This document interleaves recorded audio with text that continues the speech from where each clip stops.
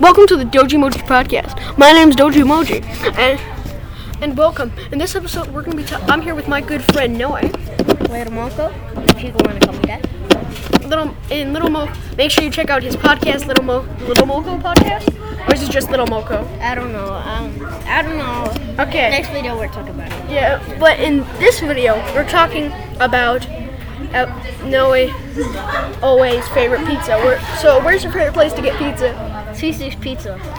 What do you like about Cece's Pizza? Well, it doesn't take a bunch of money out of your pockets. Like if I got $20, I would get a drink and a piece and pizza. Well, that's expensive. $20 for a pizza? No. I would get soda, and then I'll give like about 5 slices of pizza. Not bad.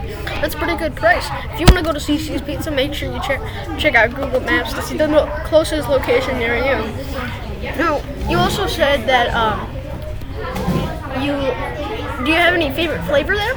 Yes. Cheese. You like cheese like flavor? Extra cheese. Oh, that's a good one.